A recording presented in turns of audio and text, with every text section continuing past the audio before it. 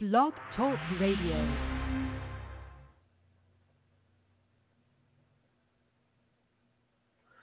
Hello, friends. Welcome to another edition of Theology Matters with the Pellews. It's been a while since we've done a show, but really happy to be back with you guys. Got a really good show today.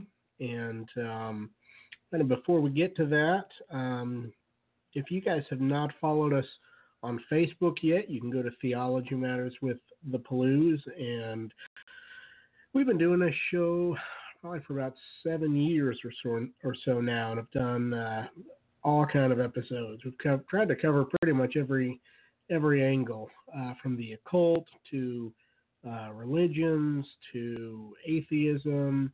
We've hosted a number of debates on the show, and so if you go on that page, Facebook, just type in Theology Matters with the Pellews, our page will come up, and then you'll be able to have links to the shows. And then we're also on iTunes and Android as well with True Radio, TRU Radio. So be sure to look us up.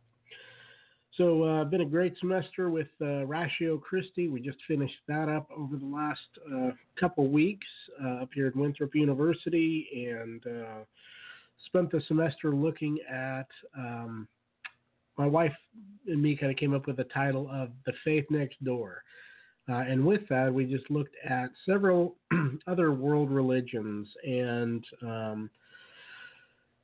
we've hit on Mormonism and Jehovah's Witnesses and some of the more popular ones.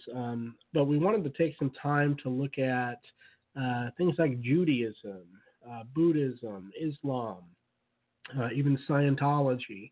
And spend some time just looking at what the other religions believe, what their worldview is, and as Christians, how does it compare to the Christian faith, and what are some ways as Christians we can engage with others who hold those particular belief systems. And so, if you just go to on YouTube, if you just do Ratio Christi Winthrop University, we actually videoed most of the talks, and so.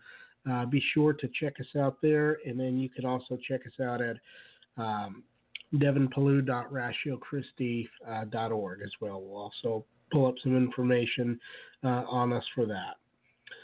Real quick, next week, plan on having Jonathan McClatchy in. He's, of course, from the UK. He's done several high-level profile debates, even debated Shabir Ali, who's a Muslim apologist on the Trinity.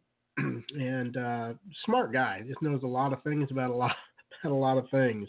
Has degrees in biology and really good with intelligent design, but is also very good on Islam and some of the other theological issues. So we're going to have him on to talk about messianic prophecy in the Old Testament. So be sure to join us again next week. We'll have a link up for that. So, without further ado, I am really excited to kind of introduce our next guest from Reasons To Believe, Professor Ken Samples. He has been just a guy that I have just really looked up to for a number of years. It's funny because I'm a young Earth creationist, and sometimes there's these wars, unfortunately, between old Earth and young Earth creationists, and I've even gotten flack from some of my young Earth friends. But I appreciate the ministry of Reasons to Believe, and really, really love the work of Professor Ken Samples. We've had him on a couple times before, so you can check out those podcasts. We'll link to them. His book God Among Sages, and then Without a Doubt. Today we're going to be looking at his new book called Classic Christian Thinkers. And this is really a topic that I really love. I love learning about church history, so we'll dive into that. So Professor Samples has earned a BA in the social science with an emphasis in history and philosophy from Concordia University, and an MA in theological studies from Talbot School of Theology. Prior to joining Reasons to Believe in 1997, Professor Samples worked for years as a senior research consultant and correspondent editor at the Christian Research Institute, where he regularly co-hosted the Bible Answer Man. I believe he worked even for Dr. Walter Martin. In addition, Ken's articles have been published in Christianity Today, Christian Research Journal, Facts for Faith. He holds memberships in Evangelical Philosophical Society, the Evangelical Theological Society, as well as ISCA. So, Professor Sample is really glad to have you join us today. Well, Devin, it's a real pleasure to be with you. I appreciate you having me on, and I know that you like historical theology and church history just as much as I do, so it's an honor to be with you today. Thanks for having me. Yeah, thanks so much for being willing to come on. And so when I saw that you had written this book, I was really excited because I really love learning about some of the profiles and some of these deep thinkers. And maybe, just start with asking you, why should Protestants care about this issue? Why should we care about church history, right? We have the Bible. We don't need anything other than the Bible. So why should we care about church history? Yeah, that's such an important question, Devin. I wrote the book because a lot of my evangelical friends, I think almost, when they think about theology, they think almost exclusively in terms of Bible study. Now, when we think about theology, certainly biblical theology or exegesis is at the very foundation of our faith as Protestants. And yet there are other branches, elements of theology that really are critical. For example, we have philosophical theology. Why? Because the Trinity, the Incarnation, the Atonement, they have philosophical wrinkles and elements that are associated with them. When you talk about God being one what and three whos, you're talking philosophy. But you also have historical theology. That is, a lot of issues like the Trinity and the Incarnation, they were challenged in church history by various heretical positions. They were formulated, they were defined in the various councils and reflected in the creeds of Christendom. So church history is very important, and I think, unfortunately, a lot of evangelicals don't appreciate how we've come to believe what we believe, why there are creeds, why we defend particular positions. And by the way, I think, and I grew up as a Roman Catholic, and I became a Protestant when I was just in my college years. Devin, I think that there are evangelicals who sometimes opt for Roman Catholicism or Eastern Orthodoxy because they think that those branches of Christendom are more anchored in history. And I wanted to help my evangelical friends to see that, people like Thomas Aquinas and St. Augustine, they don't belong exclusively to the Catholic Church.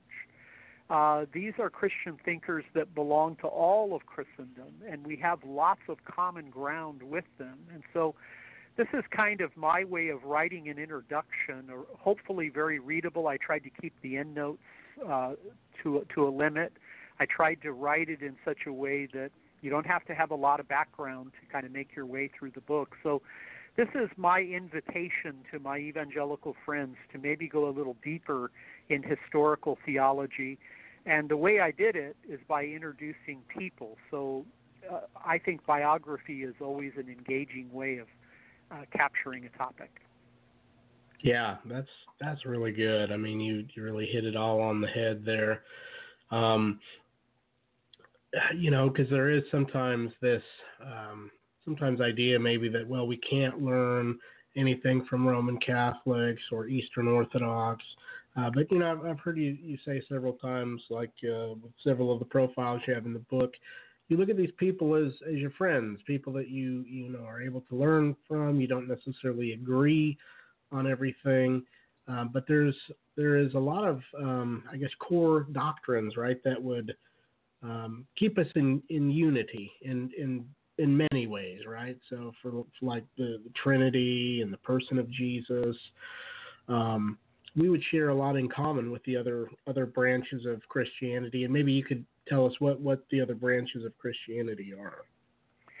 Yeah, Christendom is at times sharply divided. There's no doubt about it. I mean, you've got Eastern Orthodoxy, you've got Roman Catholicism, and you have Protestantism, and then there are, of course, different segments within Protestant thought, and sometimes the differences are pretty sharp.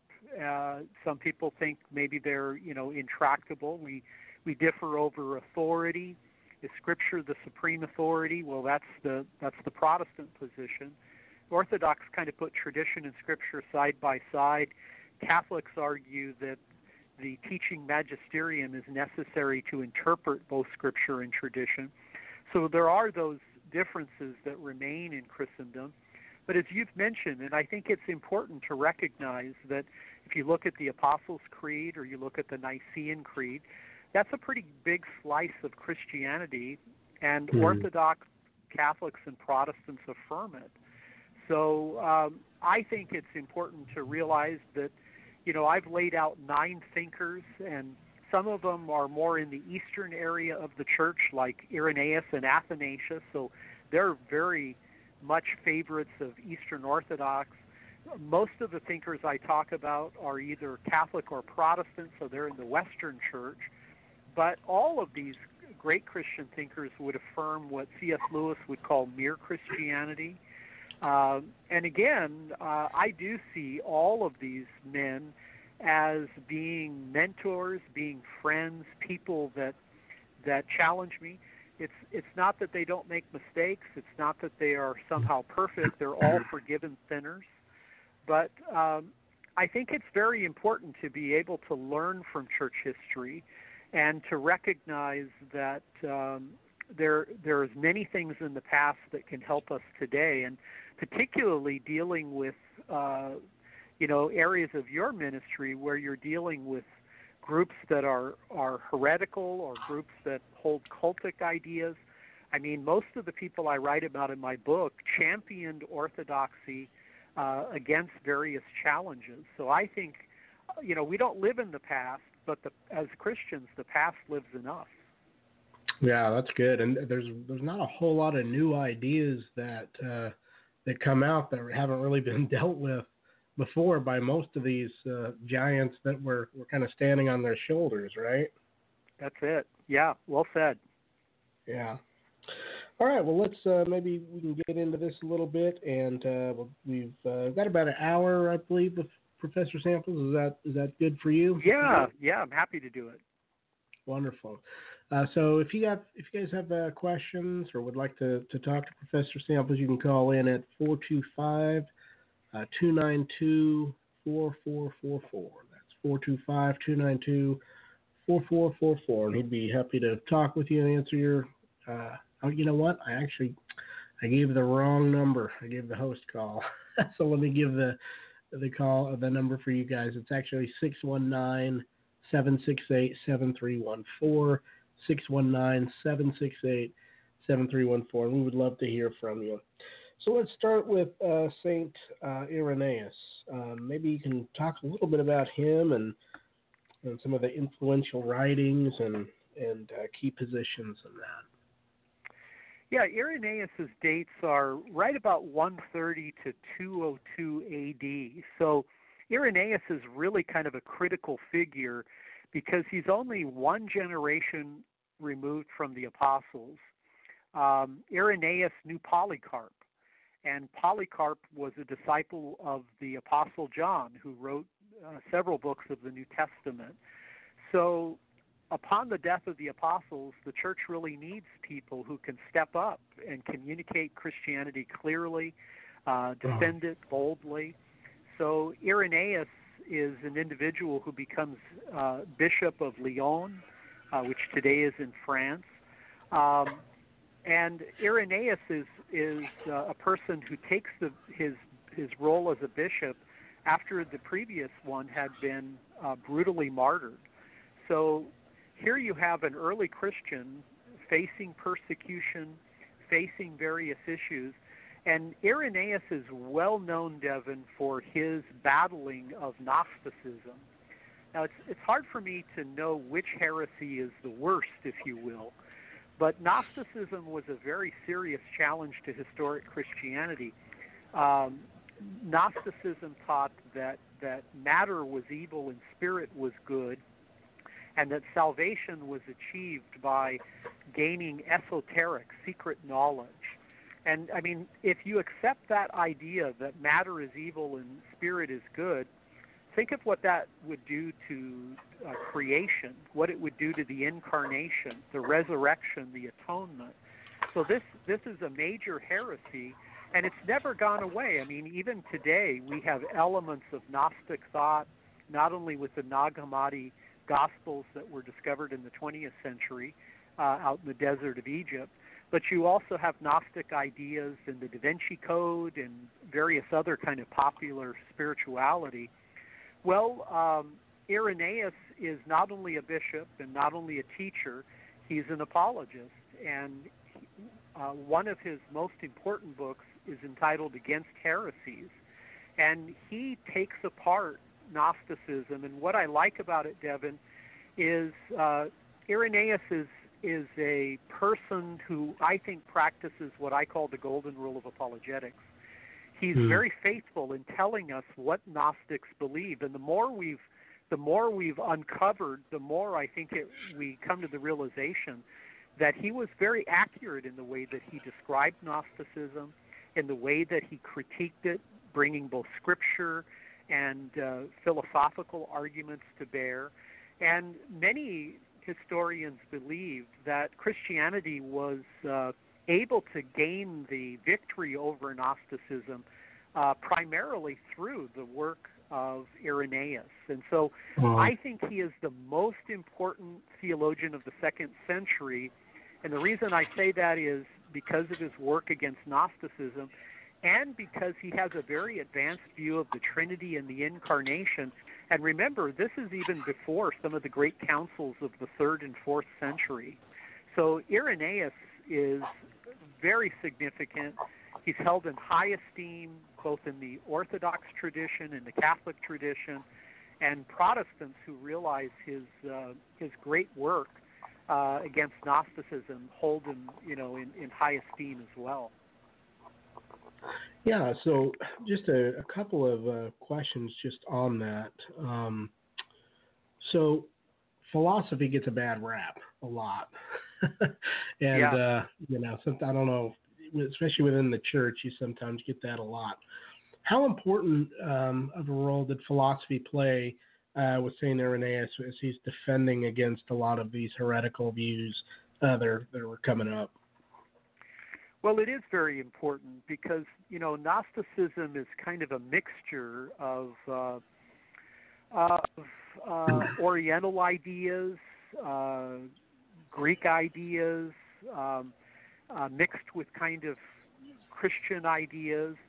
And in the ancient church, in the medieval church, Christians saw philosophy as a handmaid, as a servant. Philosophy could be a tool that could help you to arrive at a more biblically oriented, a more historic Christian position.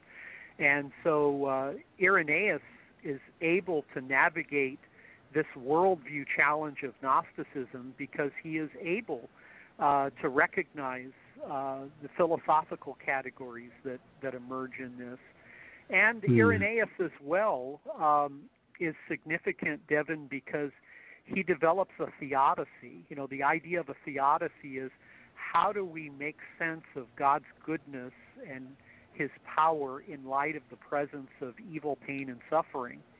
And, Irenaeus develops a theodicy that suffering is a type of therapy, kind of building on the book of Romans chapter 5, where Paul talks about suffering building character in our lives. So Irenaeus is very much a theologian, an apologist, has an awareness of the philosophical categories of the Greek and Roman world. And so, again, why I think he is so significant is I think he has a really advanced awareness of the necessity to defend Christianity from various challenges. That's good. Yeah, and I know philosophy helps in so many many ways to do that, kind of helping put the scriptures and science and just reality and just the things that we see, able to put them together in a coherent view, and give a good robust defense. So that's great. One of the other questions I had was, so he says he's a disciple of Polycarp, so he's not far removed from the apostles, and it just strikes me how early on you have heresies coming right away.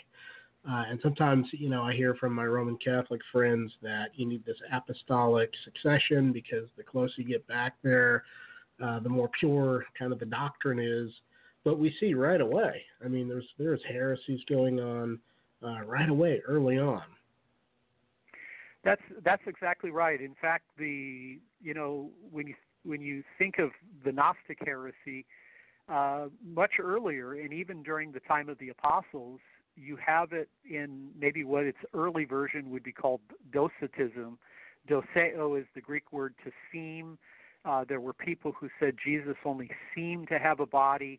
When he walked on the shore of Galilee, he didn't leave any footprints. He was just a spiritual creature.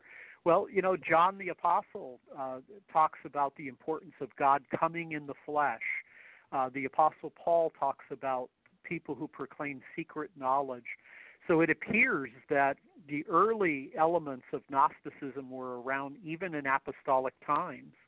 And, it is certainly the case that Irenaeus supports the idea of apostolic tradition, and he talks about there isn't any secret knowledge. The apostles would have conveyed that to the bishops who represented them upon their death. So, when you look at the church fathers, there are times where they seem to support kind of apostolic tradition, something similar either to the Catholic or to the Orthodox view. On the other hand, there are also a clear presentation in the church fathers of salvation being by grace through faith.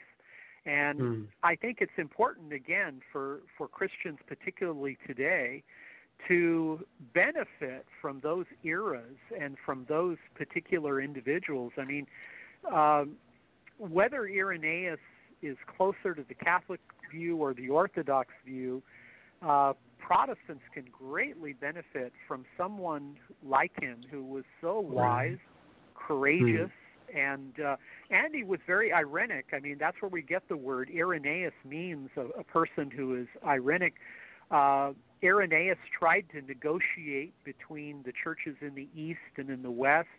I think a principled unity in Christianity or ecumenism is a very good thing. And so one thing I try to do in the book, Devin, is I talk about the importance among the different branches of Christendom and the different denominations, Lutheran, Reformed, Anglican, Baptist, whatever it may be, that we should seek truth and unity and charity. A lot of times in apologetics, there isn't a lot of charity extended, and I think that's a critical part of, again, doing the golden rule of apologetics. Yeah, I think you're absolutely right, and it's how people, I think, in one way are won to the faith is seeing that you really do care about the people. You want truth.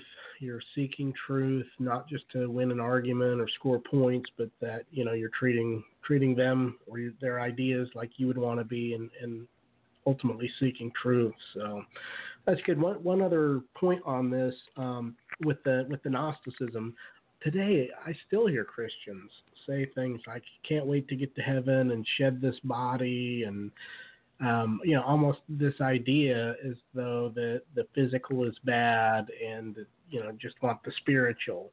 So it seems like this idea is still kind of prevalent today. Would you say that? It certainly is, and you're right. It's not just in challenges from without, like Dan Brown's Da Vinci Code or the book The Secret that Oprah Winfrey pushed, but even Christians make statements like that, not seemingly appreciating the fact that in the eternal state we will be reunited with our bodies, and that we're a union of soul and body, or the immaterial and the material, the physical. And so Christianity is deeply invested in the idea of the flesh. I mean, look at the created world. God has become man in Jesus Christ, and then Christ's atonement, he's crucified, suffers in his body, and then is raised bodily. So it is very critically important to appreciate that this idea of enfleshment is solidly biblical and Christian. Yeah, I even hear confusion as far as whether Jesus, was physically resurrected, and whether today he has a resurrected body, and it's almost like it's just been pounded into us that the physical is bad, and unfortunately, not a Christian idea. Yeah. All right. So with Irenaeus, is there anything you in the book you give some things, kind of a few things we could learn from him? You want to wrap that up? Give us a few things we could learn maybe from St. Irenaeus? Yeah, I think his standing strong against heresies is, such an important point today. He had a very unique metaphor about the Trinity. He talked about the Father having two hands, and this is again an analogy or a metaphor, and his hands are the Son and the Spirit, the Word and wisdom, and that's when God creates the world, the Father is the primary agent in creation, but his co-agents are the Son and the Spirit. That's a powerful thing. And I would underscore his courage, his wisdom, his humility. I think he was just the right person to continue Christianity upon the death of the apostles, and I think we can learn from him and hopefully model our ministries after his. Amen. That's good. Good stuff.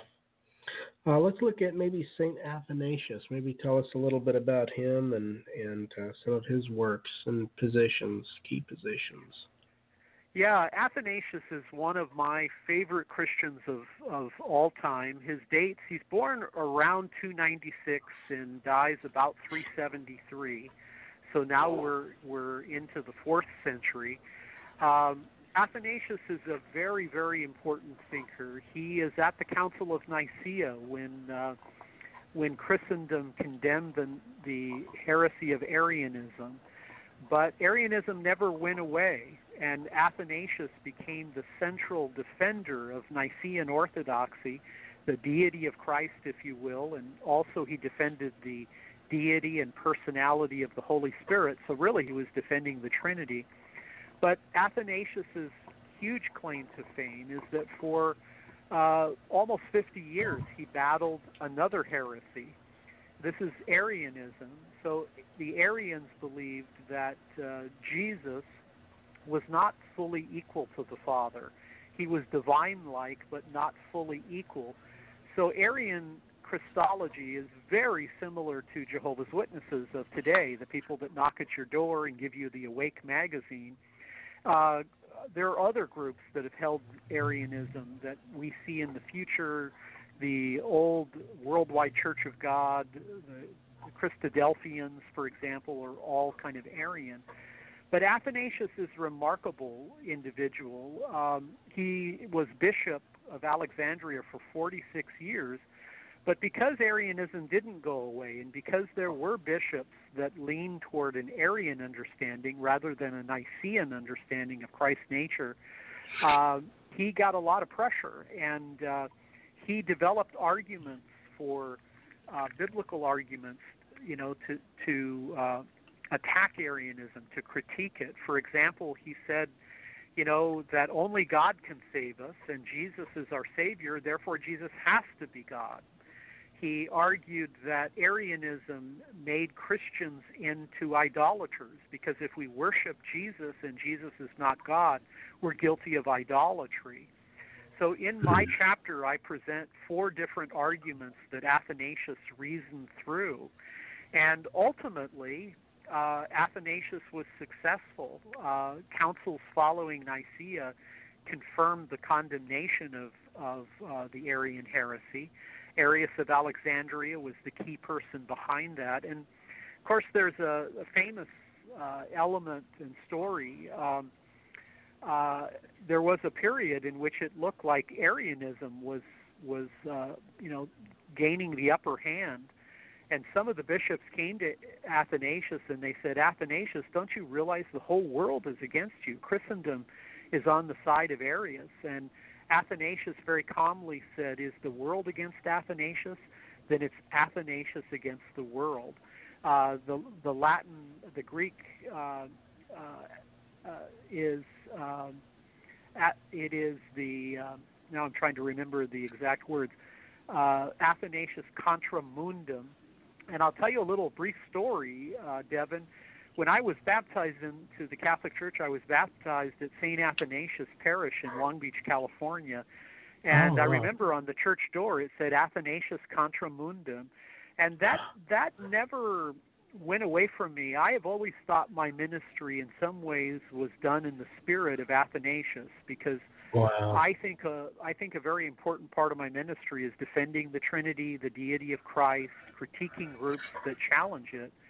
So Athanasius is honored as a saint both in the Orthodox and Catholic traditions, and I would say probably he's the most popular church father among Protestants. So he's almost like a universal voice within Christendom. He is deeply respected for his defense of the deity of Christ. Wow. So, yeah, I guess he just, like you say, he's popular with all of the branches of Christianity, Protestantism, Roman Catholicism, and Orthodox because of that. You know, the mere Christianity, that defense of the doctrine of the Trinity. Yeah, so it's one of the things you notice today with a lot of the cults, right? It's where they claim to be Christian, but they will deny, of course, the deity of Christ. And so a lot of these people, I guess you're saying he was going against or debating with, also didn't have a high view, I guess, of Christ. So really important, right? Really important figure. Yes, and his book On the Incarnation is a wonderful book. C.S. Lewis wrote an introduction or a preface to Athanasius's book On the Incarnation, and Lewis said that when he read Athanasius's book, he realized that it was a masterpiece. You can get that book with Lewis's introduction today, and it's a wonderful book, talking about the critical importance of looking at Christianity through the truth of the incarnation. And so, if Jesus is God and man, then he can speak for God and man, and he can reconcile God and man. And so the idea of the incarnation was very critical to Athanasius. And following on Irenaeus, that Eastern idea of defending the incarnation was so very important. And, you know, you can read the chapter on my book. I give some arguments you can use with Jehovah's Witnesses that are developed in the spirit of Athanasius all those years ago. Wow. Would you say then he was one of the influential figures? You were saying that it seemed like a lot of people were going, everybody against Athanasius. So was it a lot of his writings that started to develop doubt in the Arian theology and started swinging people back over to Orthodoxy? I do. I think he is the most important person in the ultimate victory of Nicene Orthodox theology, Trinitarianism, the full deity of both the Son and the Spirit with the Father. I think that Athanasius's work really won the day. When he died, he wasn't sure that they would ultimately win the battle. But I mean, think of this. Wow. This guy was exiled 5 times over 17 years, but he never gave up. He never backed down. He used the time in exile to develop arguments, critiquing, because he thought that only a divine Christ could save us. Only a Savior who is both God and man could bring about redemption. And that's a lesson for us today, Devin. Sometimes we get called heresy hunters. Sometimes people who are apologists, are spoken of in rather unfriendly terms. But the reality is that confronting false doctrine is absolutely critical. And I see Athanasius as such an inspiration. He was the greatest theologian of his time, and he is a person we can learn so much about. Yeah, and it sounds like, too, he knew how to pick his battles. Sometimes apologists can, try and debate all kind of things that just really shouldn't take the spotlight, but they do. But it sounds like he realized there's certain hills you die on, and, of course, the Trinity and the deity of Christ is one of those hills you have to die on. So that's a good lesson for us as well. Spend your time defending wisely those important things. So, all right, that's good. Maybe we could talk a little bit about St. Augustine. Yeah, St. Augustine, his dates are 354 to 430. I think, Devin, that St. Augustine is the most influential Christian outside of the New Testament authors. Wow. He's not as respected and influential in the Eastern Church as he is in the West, but he's enormously influential. I mean, he is the most prolific author in the ancient world, not just Christian, but even non-Christian authors, even Latin or Greek. He is the most prolific author. He wrote more than 5 million words.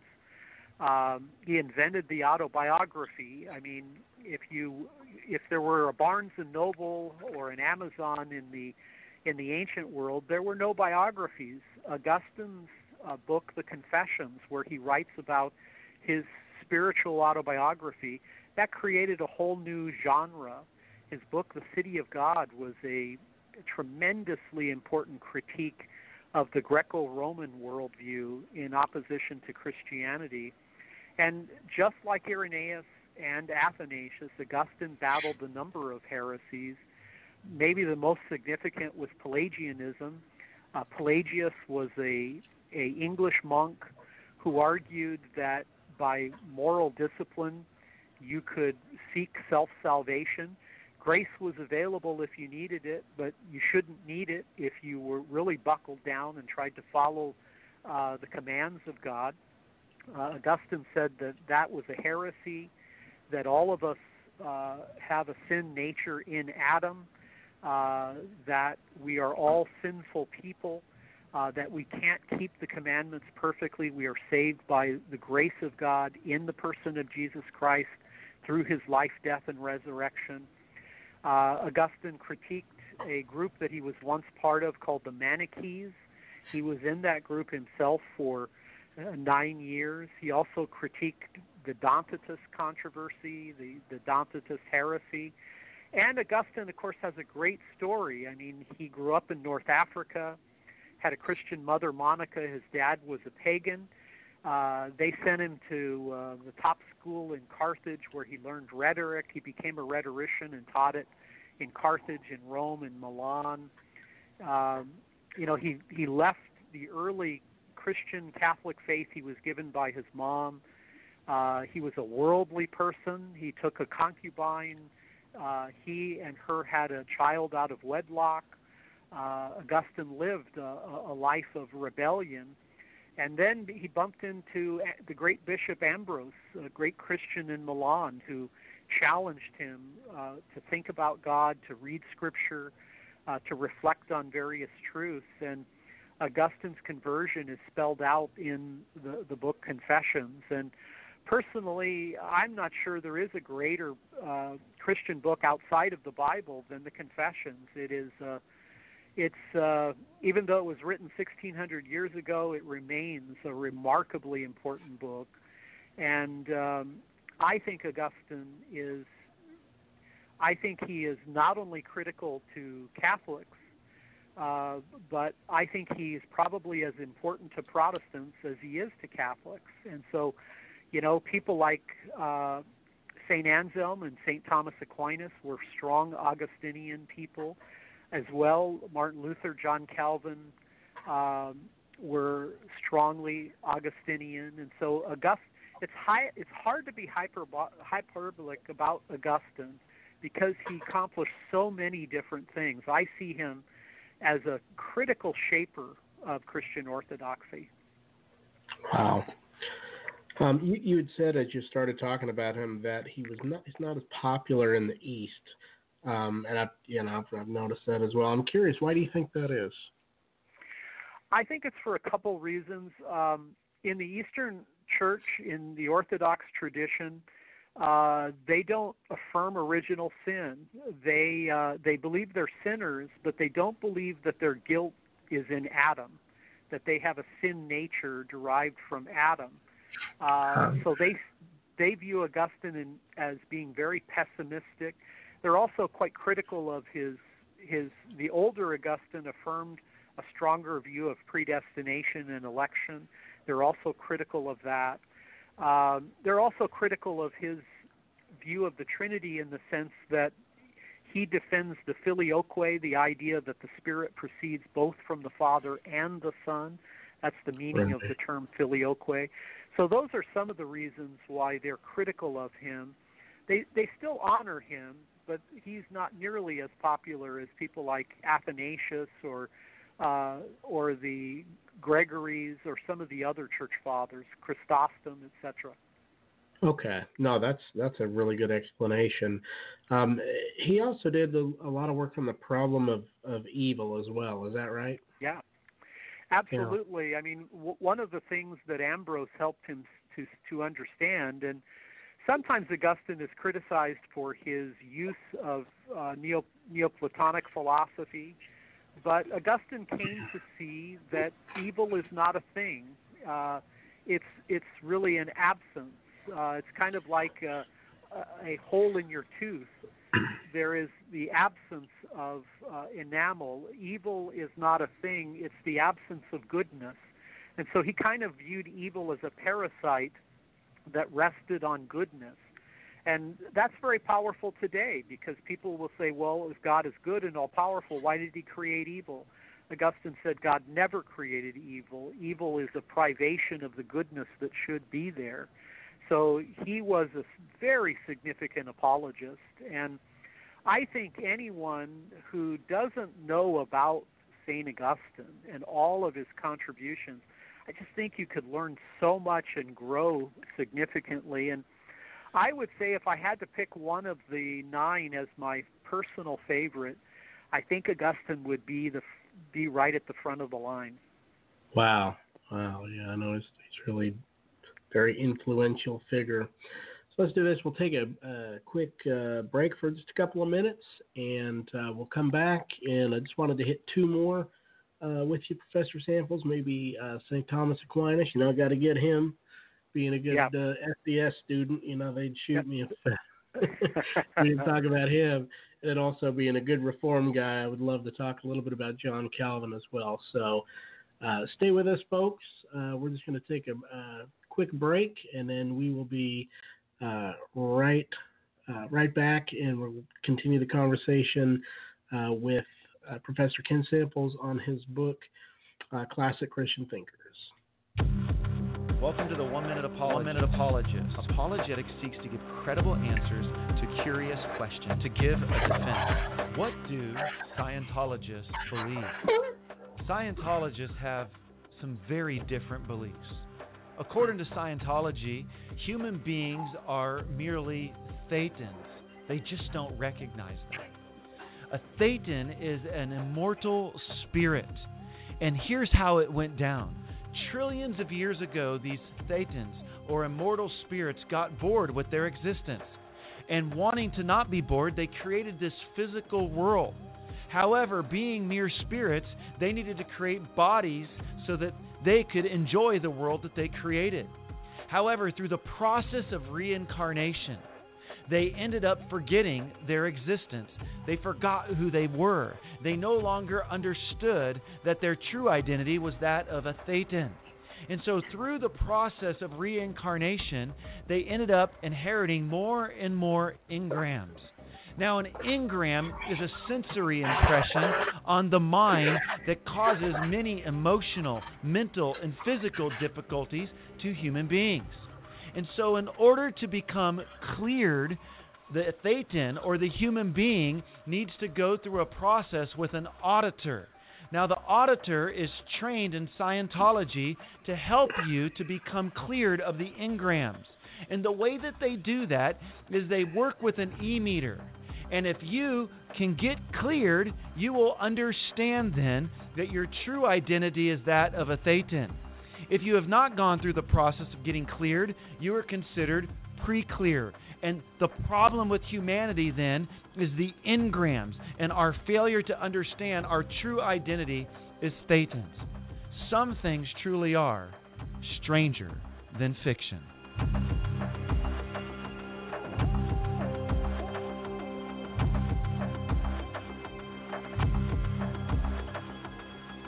It used to be that in order to engage with people from other religions, we had to send missionaries out to faraway places. But in the 21st century, we have become a global culture. Now, instead of us going out into the world is coming to our back door. It's not uncommon these days for us to encounter a Muslim coworker or Hindu parents at our kids' soccer practice. Now, everyday situations ought to be opportunities to interact with a diversity of religious perspectives. The challenge is, how do we do that? That's why I wrote the book, God Among Sages. I want to offer a practical tool to help equip Christians to confidently compare the prominent icons of the world's religions and see how Jesus rises above the rest. I'll help you demystify the beliefs of other religions so that you can confidently share your faith with others. It's my desire that God Among Sages will ignite a passion in your heart to start strategic conversations with the people in your life who need to find the eternal hope that's only offered in Jesus.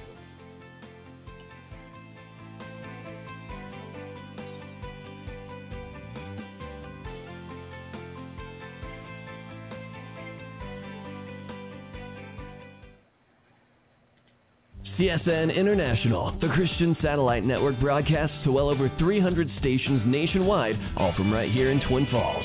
CSN is the station for solid Bible teaching and the best modern praise and worship. Tune in at 4 p.m. for CSN's live call-in program, To Every Man an Answer, with Steve Matheson, and Sunday mornings at 10:30 for a live broadcast from the river. Listen on air locally at 89.9 FM or online at csnradio.com. CSN International, where God's Word is heard.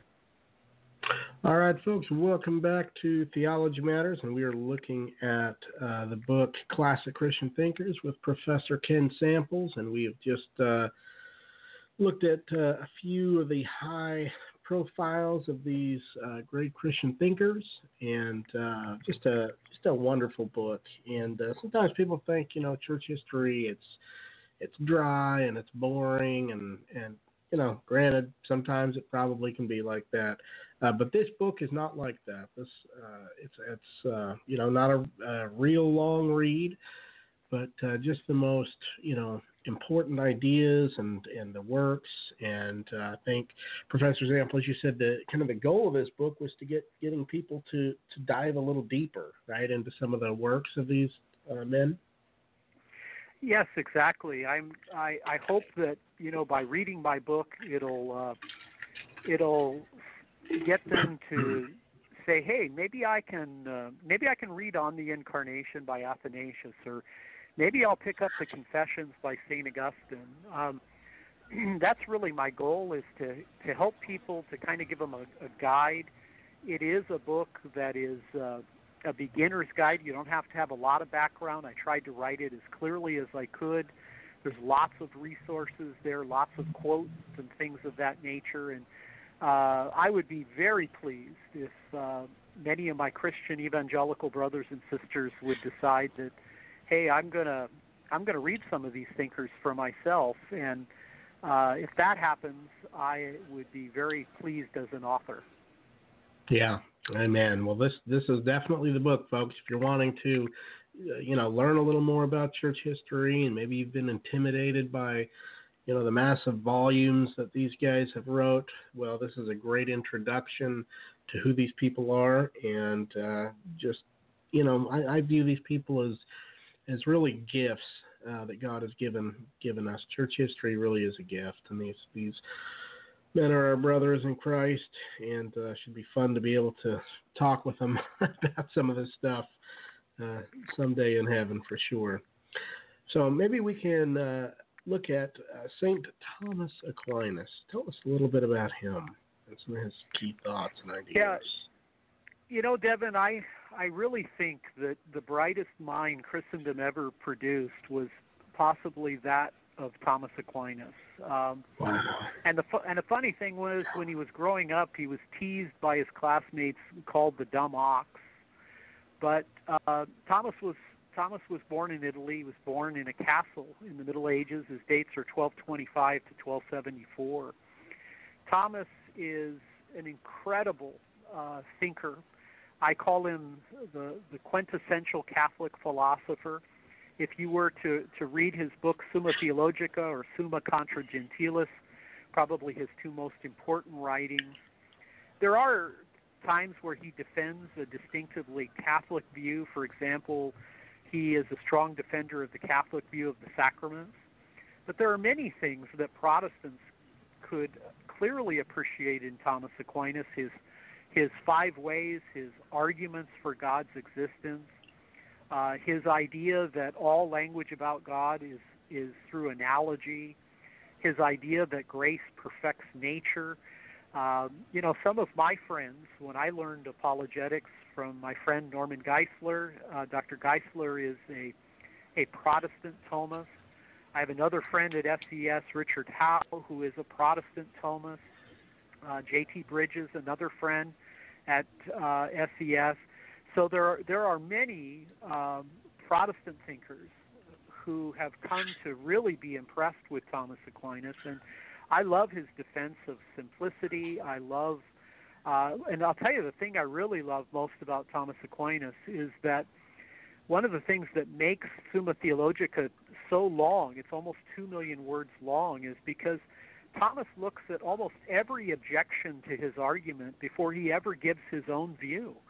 He is that kind of thinker that always considers other arguments and critiques them before he makes his case. And so I think Thomas is the greatest Christian philosopher of all time.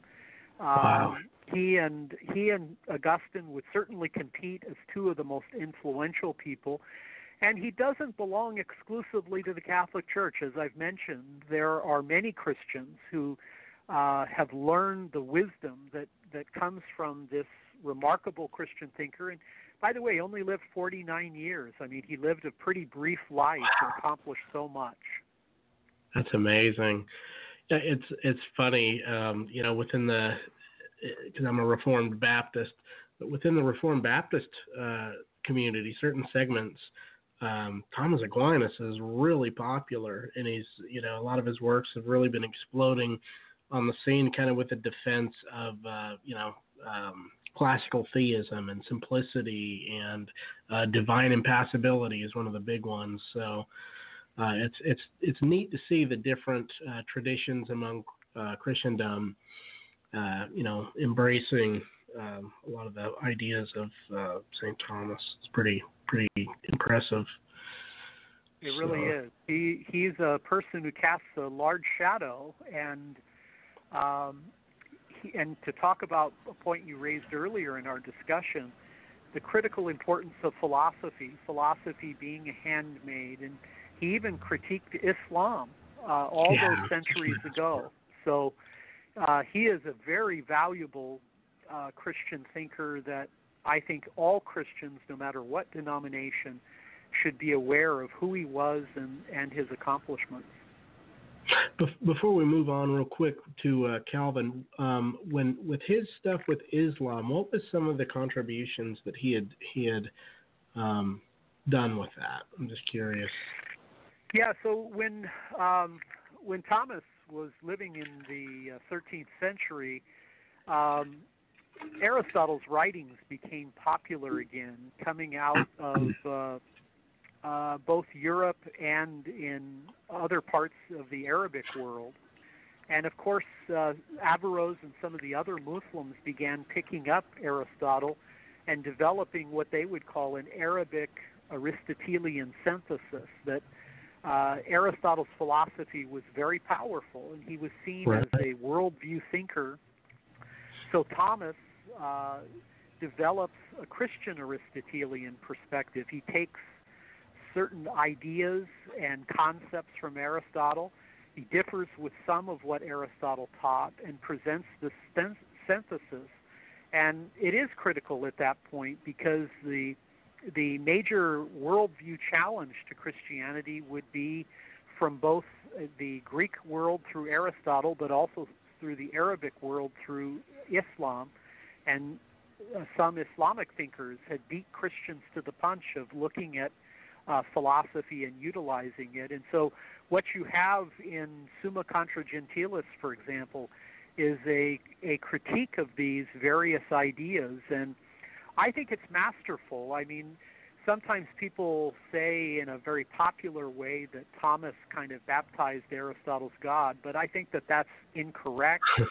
Thomas was very careful. He realized that there were things in Aristotle that were not Christian, that the universe was eternal, for example. Aristotle didn't have a view of original sin. And if you read through Thomas's writings, he quotes Scripture so frequently.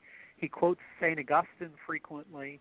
And, again, one of my friends, Wen Korjian, is an evangelical Thomist, a Protestant Thomist. So this is a person Protestants just can't afford to miss Thomas Aquinas. Whether you agree with him or disagree with him, and I'm sure you'll do both, he is a person you can't miss, can't afford to miss. That's great. Very good. All right. Let's kind of wrap it up here with John Calvin. Tell us a little bit about John Calvin and his thoughts and ideas. Yeah, Calvin is born in 1509 and dies in 1564. Calvin is a second-generation reformer. He's 26 years younger than Luther. And I view Calvin as really the great systematic theologian of the Reformation. I view Luther was kind of the pathfinder. He had the charisma, he had the wisdom and the insight to get the Reformation started. But I really view Calvin as kind of the systematic presenter of those ideas. And so Calvin is born in France. He studies law. He's interested in Roman literature. But he has a conversion to Christ and becomes Protestant at the time of the Reformation, moves to Geneva, becomes the most important Reformed thinker in the Reformation movement at that time. And his book, Institutes of the Christian Religion, Alistair McGrath, one of the great Reformation historians of today, McGrath says that many people consider the Institutes of the Christian Religion as the greatest work in Protestant theology. He talks a lot about the critical idea of God's sovereignty. He speaks of all doctrine needing to be derived from Scripture. He defends the idea that we have the sensus divinitatis, we have a sense of God's existence from being made in the image of God. And so Calvin is an extraordinary person. He writes many biblical commentaries. He writes a commentary on every New Testament book but the book of Revelation, of which he said he didn't understand. He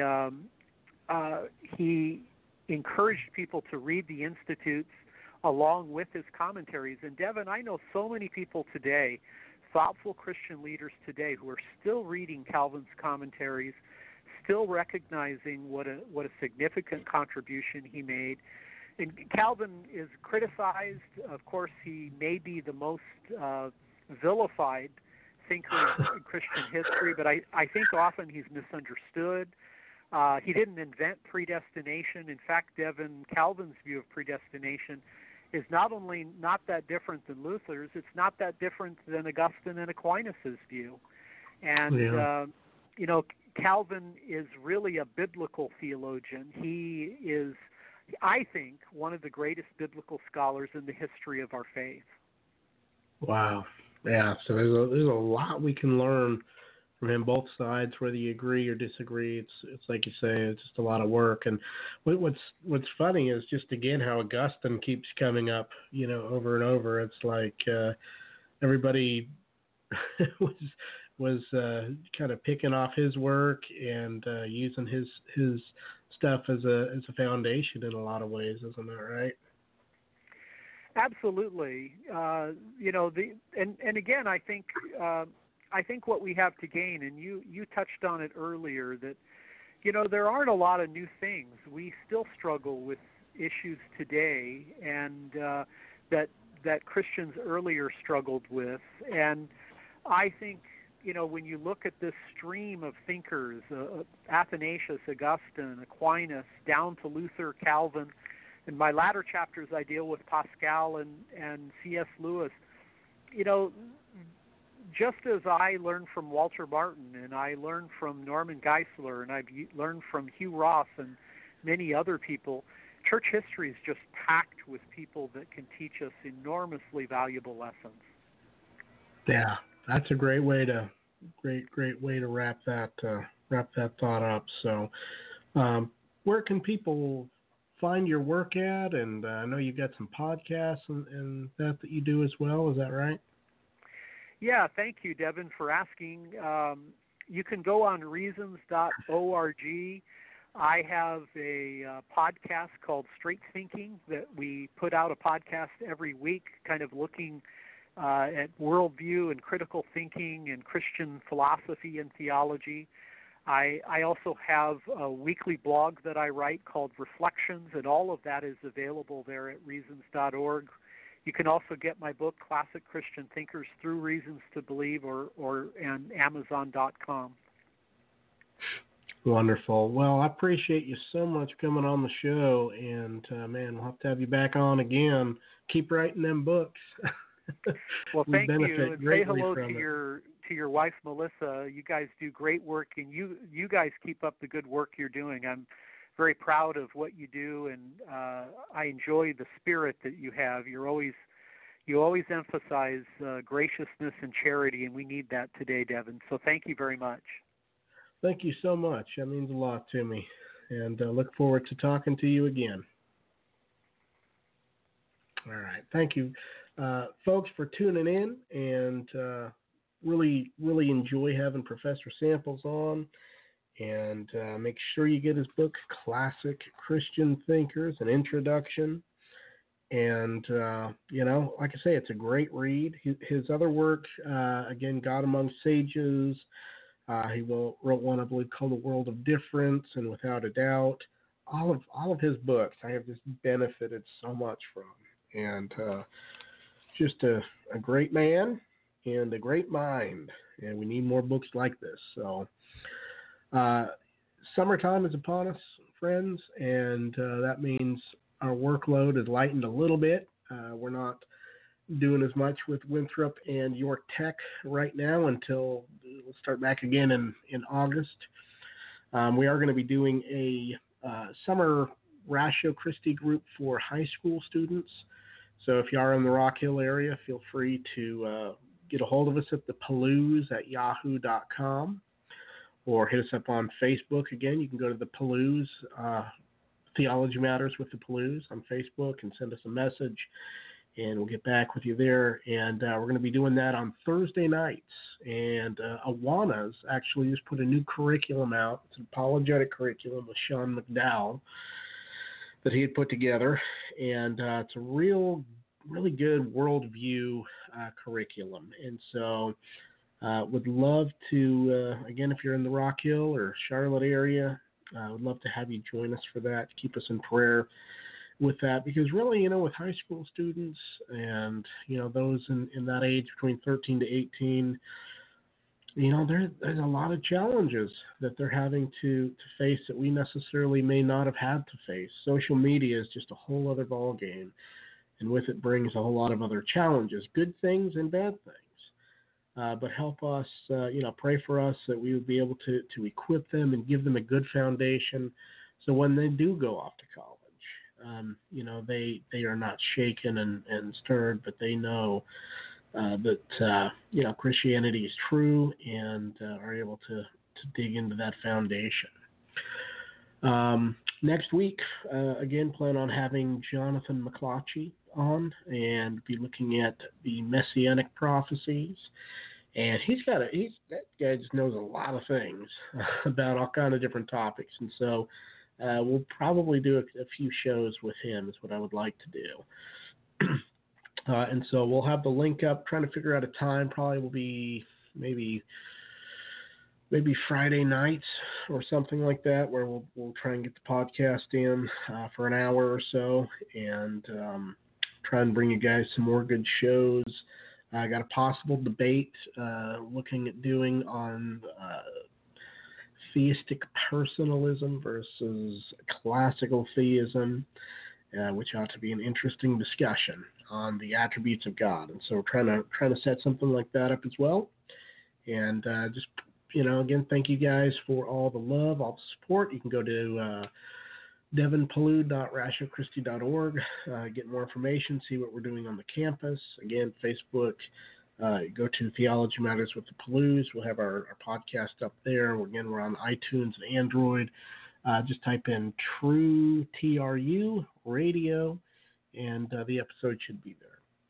So again, we definitely appreciate you guys, appreciate all the support, and etc. And look forward to seeing you guys all next week. God bless.